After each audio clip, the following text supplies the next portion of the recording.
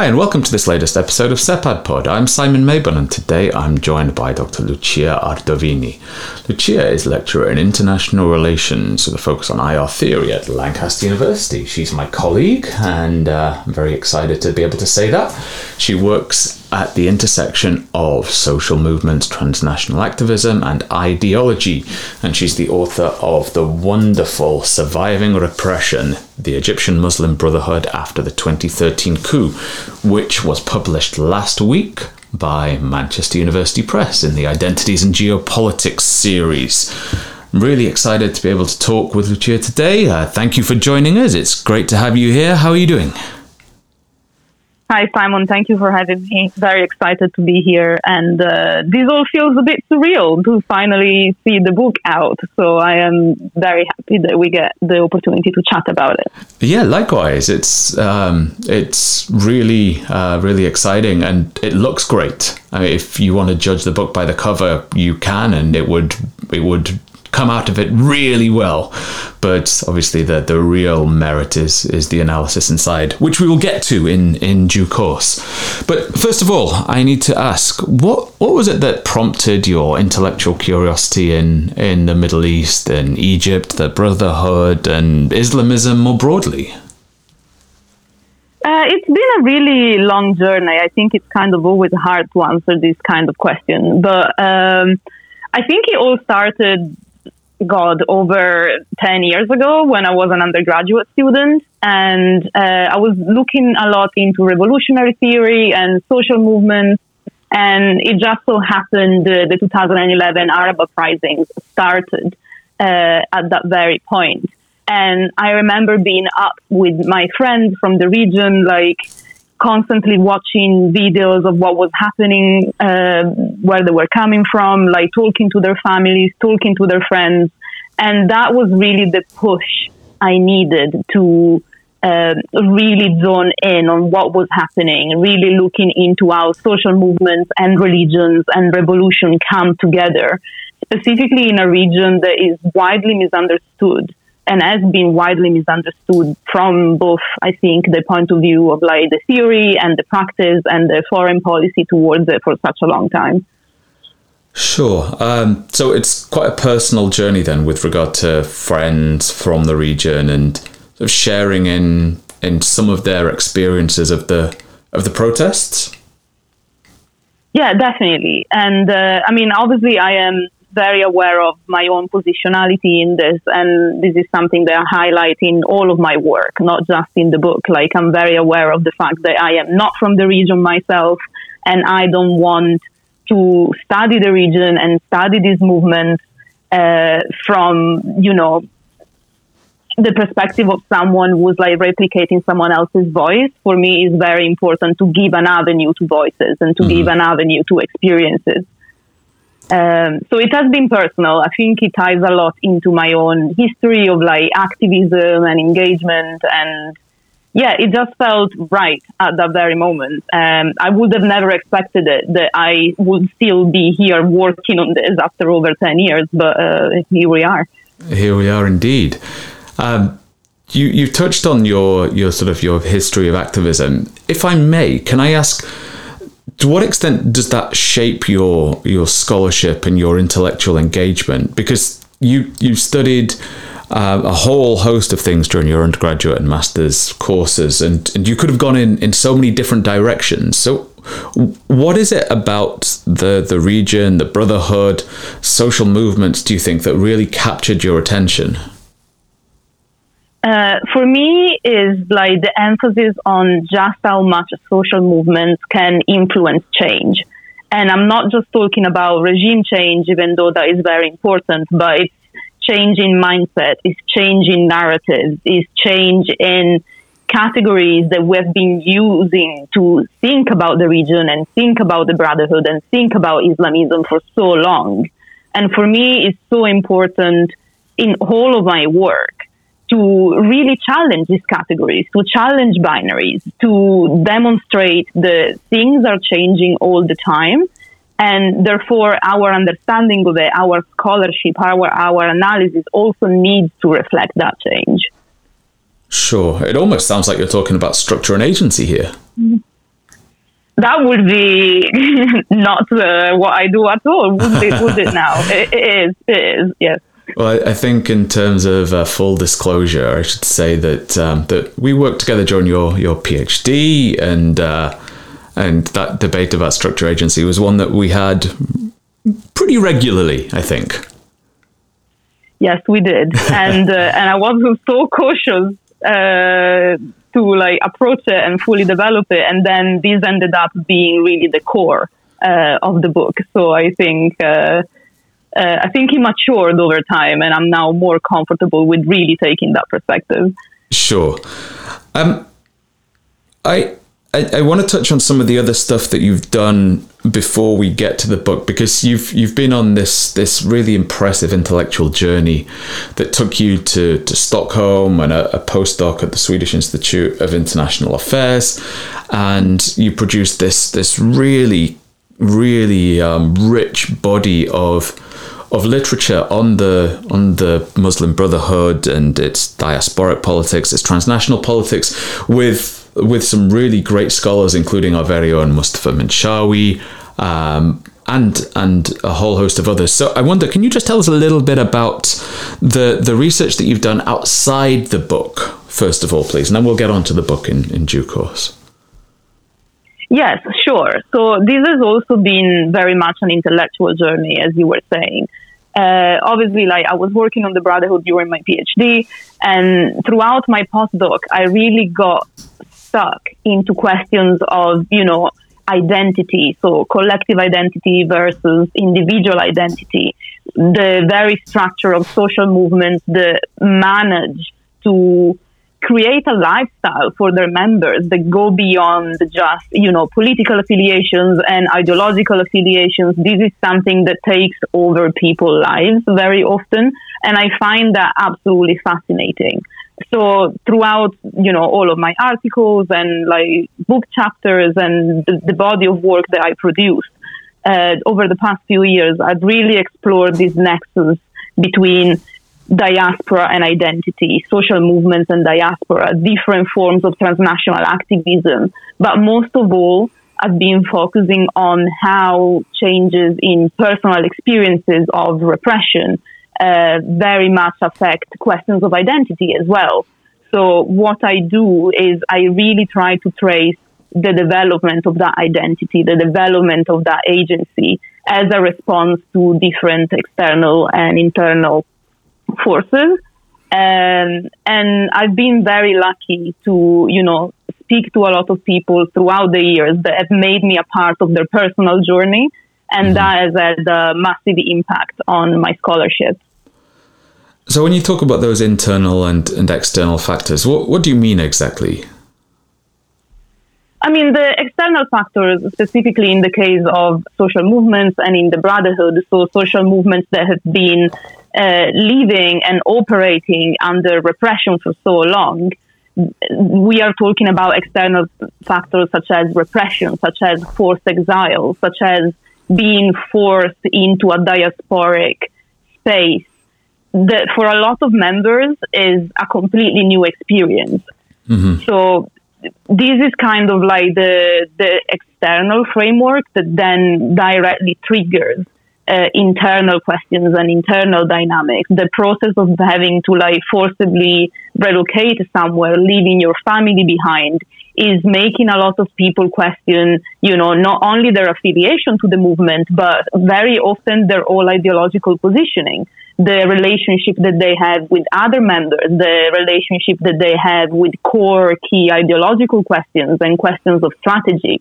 And while in the case of the Brotherhood, this sort of internal dynamics and internal questions have been there historically, I do not think that we would have seen them playing such a big role after 2013 if it had not been for the dimension of exile and for the dimension of, having to forcibly relocate and find yourself again somewhere else. Sure. Just for those who are perhaps either unfamiliar or have forgotten the significance of 2013, just briefly remind people why 2013 is so important for the Brotherhood, please. Yes, 2013 is one of the most pivotal moments in the history of the Brotherhood, I think. The organization was founded in 1928, and it always played a very big part in the politics of Egypt, but also the politics of the region more broadly. And for the majority of its history, up to 2011, the Brotherhood operated under heavy regime opposition. So it was kind of existing in this gray space where it was a very powerful political actor, civil society actor, but never fully recognized as a legal political entity. Mm-hmm. And that changed with 2011 because the Brotherhood was very skillful in sort of like riding the opportunity and the opening of the political space that came after the removal of Hosni Mubarak. And that was also the first time in all of its history where they were able to form a political government, essentially. While they've been involved in politics and in elections beforehand, after 2011, the Brotherhood had Mohamed Morsi, who was elected as Egyptian president. They really had the opportunity for the first time to put their ideology into practice. And some people would say that that was a spectacular failure. I think there are different angles that should be considered here.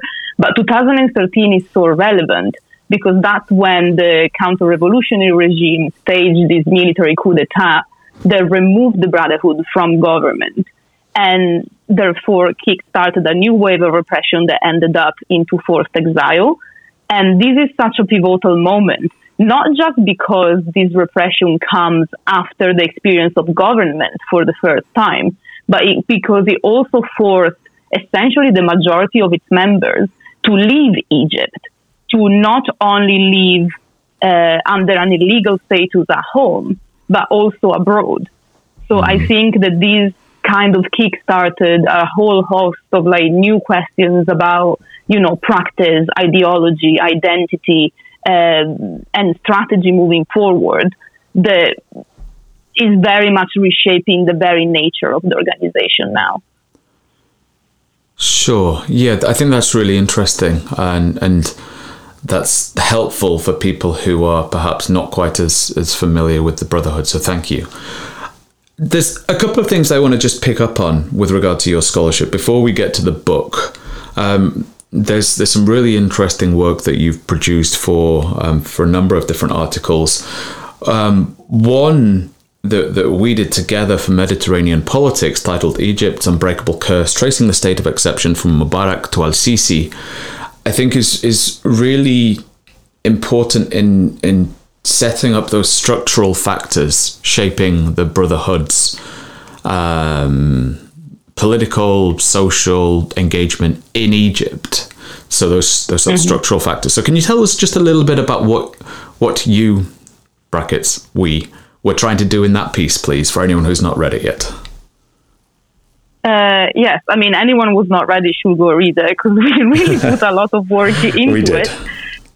But yes, so in the article, we were trying to really identify and unpack the structures that not only uphold, a state of exception and different structures of repression within Egypt as a whole, but also we were looking specifically at how this applies to the Brotherhood and, identifying factors such as, a very long history of repression, even almost like a sectarian struggle between different Egyptian regimes and the government, like all the legal implications of being an organization that has to operate under illegality has really allowed us to sort of also identify the way in which these very structures of oppression reinforced the Brotherhood, created a very strong collective identity, created a very strong unifying message that kept its members together, that kept the organization together, that really gave them this push to continue existing and to continue being a very strong civil and political force. So what we did is we really show how, despite repression, and to a certain extent thanks to repression as well, the Brotherhood has thrived for over 80 years, becoming the actor that it is today. Mm-hmm. I think that's really helpful, and it does a good job, thanks to your genealogy of the Brotherhood's experience, setting up that sort of political structure through which the group has operated. You've then built on that to look at the structural factors within the group in some of your articles, such as your piece in the British Journal of Middle East Studies, Stagnation versus Adaptation, Tracking the Muslim Brotherhood's Trajectories After the 2013 Coup. But perhaps more so in your piece for Middle East Law and Governance, Rethinking the Tanzim, Tensions Between Individual Identities and Organizational Structures in the Muslim Brotherhood After 2013. And I think that's a really fascinating piece, looking at individual agency within the context of a social movement, if you will. So can you tell us just a little bit about that, please? Yes. I think that the starting point is the understanding that the Tanzim is the organization. So like when we talk about the Tanzim, we're talking about the Muslim Brotherhood, not just as a political entity, but also in terms of how the organization is structured internally as well. So what I do in this article is I really focus on the fact that one of the biggest strengths that has allowed the Brotherhood to survive and thrive for so long under oppression is this very hierarchical, very strict organizational structure. Like we're talking about a movement that has over 7 different ranks of membership, for example. This is a movement where before you become a member itself, you have to go through a socialization process that in some cases can last up to 15 years. Mm-hmm. And the result of that is the creation of a body of members that are subscribing to the Brotherhood, not just as an ideological movement, but as a way of life as well. But there are tensions within it because this very hierarchical structure that has kept the organization together, creating this very strong collective identity, has also been historically challenged from some of the members. So this is where we first start seeing these questions of like individual agency versus organizational structure really coming out. One of the very long grievances that some portion of the Brotherhood membership had for decades is the fact that because the internal organization is so strict, there is very little space for individual voices. Mm-hmm. There is very little space for individual members bringing forward initiatives to better the organization, to maybe revise the ideology, to politicize some narratives even more. So what I do in this article is I trace the historical development of these tensions, and then I show how they are now resulting after 2013 in struggles over different strategies to react to the coup and different strategies to move forward as well. Fascinating and really, really interesting stuff. And there's so many questions I can ask about this and its application to other transnational movements, other exiled movements, diasporic communities, etc., that we will, I guess, have to pick up on in future conversations, given time constraints. But before we get to the book, I must ask you, you mentioned in passing the word sectarianism. And this is something that has been in discussion between, with a number of different SEPAD fellows, this idea of the Brotherhood as a sectarian actor or an actor involved in the production or contestation of sectarian identities or narratives. Just briefly, tell us a little bit about your take on this, please. I mean, where do you situate yourself and the Brotherhood in discussions of sectarianism? I think I straddle different approaches to this because, I mean, you and I have also worked together on a special issue talking about how the Brotherhood has been constructed historically as a sectarian actor by the Egyptian state. Mm-hmm. So portraying them as, a group that was very much opposed to like the values of Egypt and not representative of a big part of the population.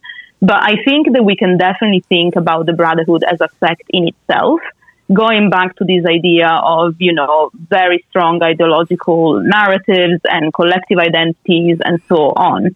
But at the same time, I think that there is a sectarian element within the Brotherhood in itself.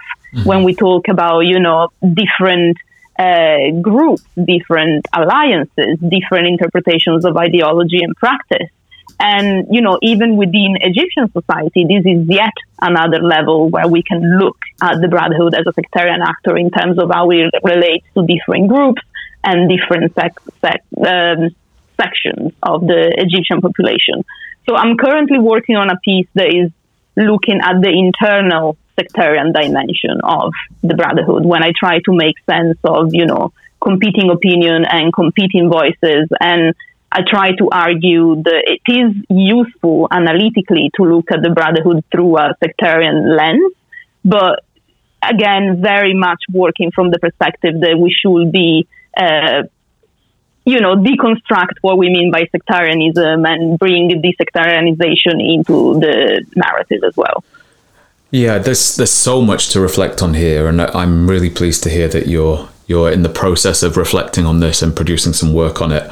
And I think there's a lot of scope to do important work on sort of intra-sectarian tensions and the Brotherhood's role in reinforcing, contesting, challenging those types of divisions. So I very much look forward to seeing how that all develops. But yeah, so do I. Thank you. No pressure, of course. Let's turn to the book. The book, which is wonderful, and I'm really looking forward to getting my hands on a copy, titled Surviving Repression, the Egyptian Muslim Brotherhood After the 2013 Coup. Tell us about the title then. There's a lot going on in that title. There's a lot of implicit work in that title. So what are you hoping to point to here in this choice of title? And then from that, what does the book do? Yes, this is a very loaded question. I think my favorite part of the title is the first bit. So it's surviving repression. Because what I'm trying to show here is that the Brotherhood has entered a new era of its history after 2013, which is unlike any of the experiences that it had shaped the Brotherhood up until that point. And even though some time has passed, it's still very much a question of the organization trying to survive outside of Egypt, trying to survive this new, very harsh wave of repression that operates domestically but internationally as well. So in the book, I trace the history of the Brotherhood after the 2013 coup to really put the focus on very essential existential questions about identity, about strategical, ideological, and organizational debates that are renewing the Brotherhood as we have known it up until 2013. These are still processes that are very much happening as we speak, but I would argue that the end result will be still the Brotherhood, but a new version of the Brotherhood, if so you will. Sure. That's really, really interesting. And it raises questions about what comes next, right? Which, we can talk about the future of the Brotherhood in a little bit. But the title has the Egyptian Muslim Brotherhood after the 2013 coup. And yet the front cover of the book points to a different state. Talk to us a little bit about diasporic politics here then, and the Brotherhood's role outside of Egypt, yet as an Egyptian actor.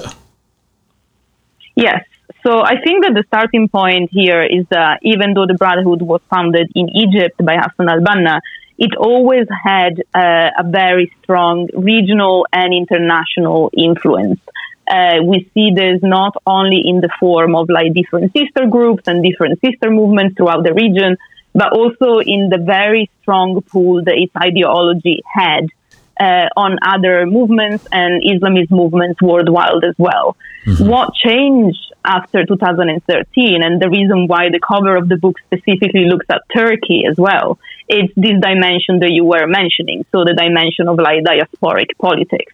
Because while prior to 2013, some of its leaders had been exiled, after 2013, we see that it is the first time that its members had to flee en masse. which obviously comes with a lot of very deep existential questions, like the experience of diaspora can be a very traumatic experience, and that is adding to, the experience of state repression during 2013, so the Rabaa massacre, for example.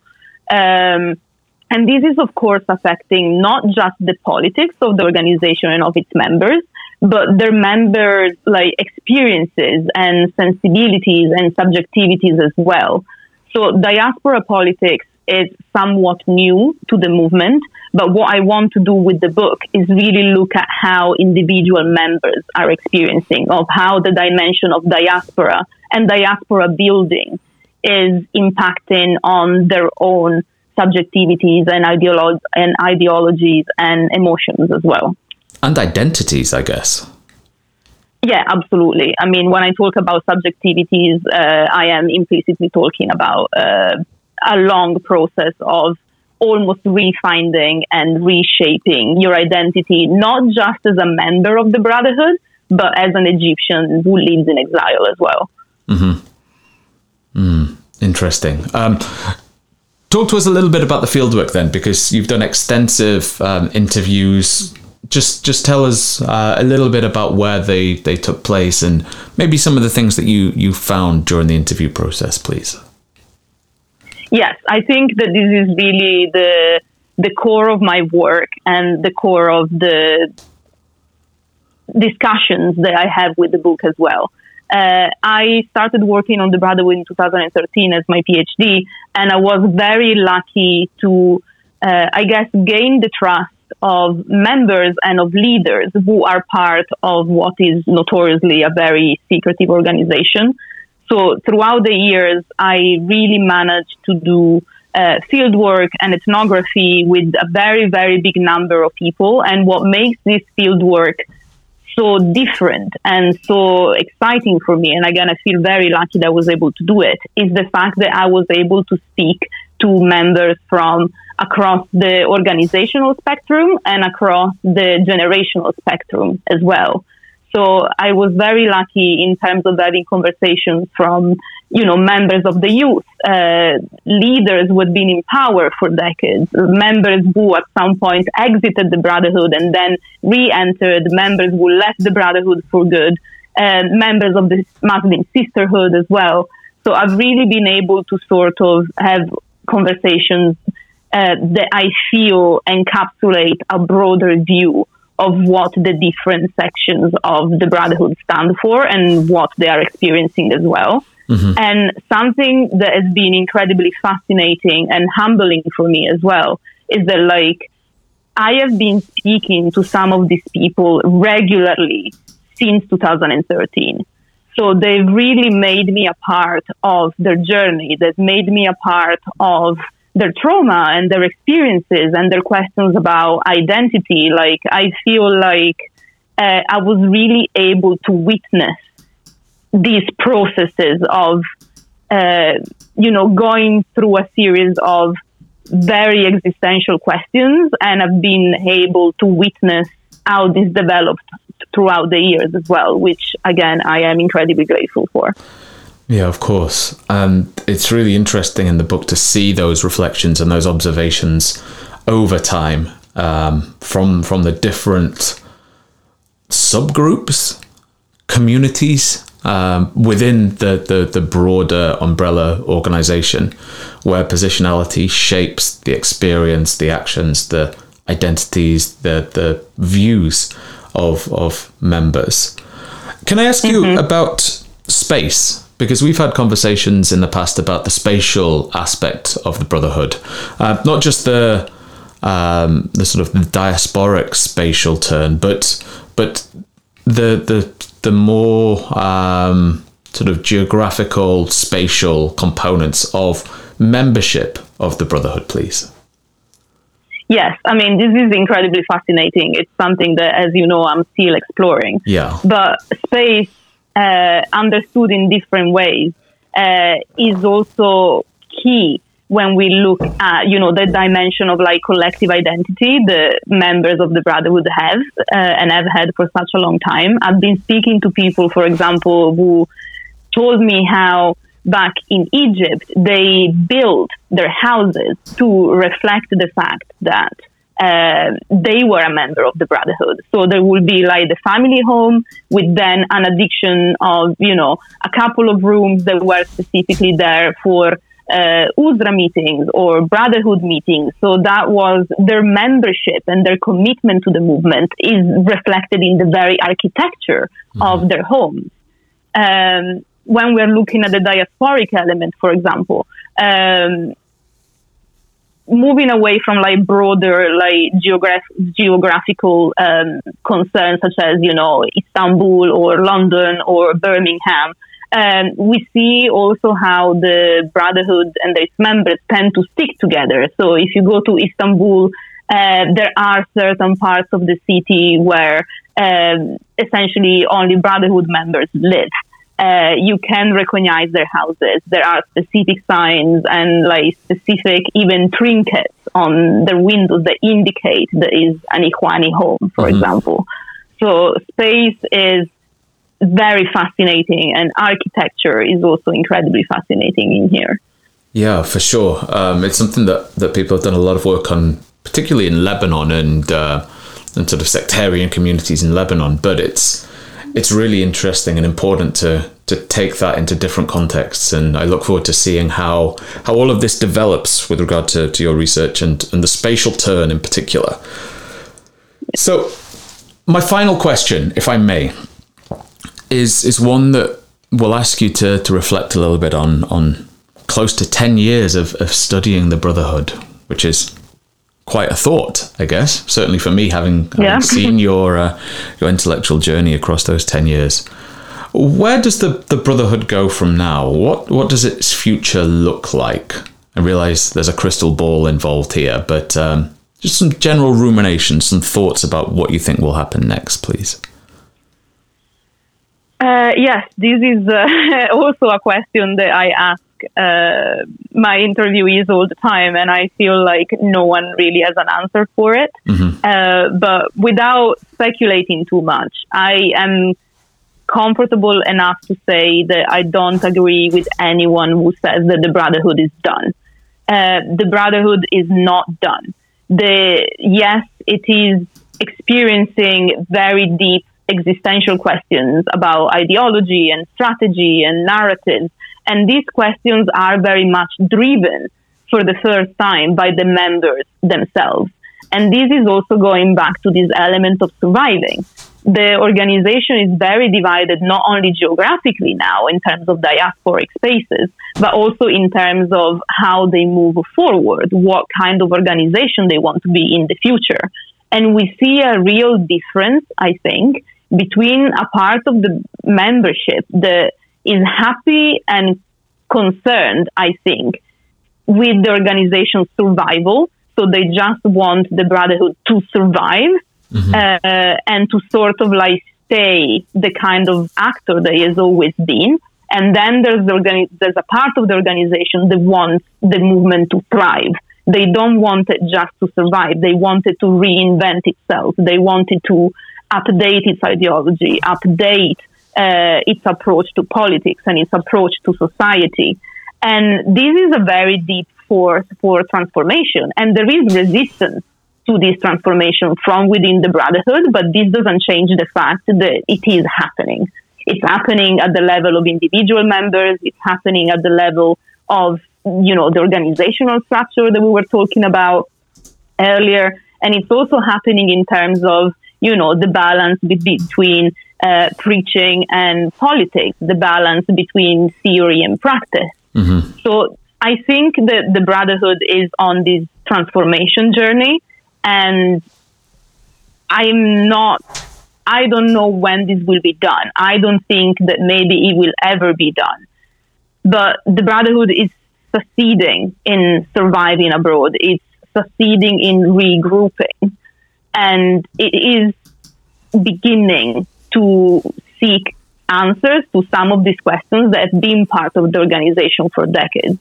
So it's quite a transformation process, and its impact will resonate across different social movements and Islamist movements across the region as well. Fantastic. Thank you so much for your time today. It's been really, really interesting hearing your reflections on your intellectual journey and this wonderful book that I'm really excited to hear people that people are reading about it and enjoying it and being provoked by the ideas that it contains. So, huge congratulations on the book. Very exciting. And thank you again for your time. Thank you for having me. This has been great. A huge thank you to Lucia for her time just now. You can find her on Twitter at Lucia Ardovini, and do check out her wonderful new book with Manchester University Press. A huge thank you to you, as always, for listening. Please do like, comment, share, subscribe, etc., etc., etc. I promise I'll stop asking people to do this in future. I really should also look at how it helps, but apparently it does. Anyway, I digress. Thank you again, do take care, and until next time.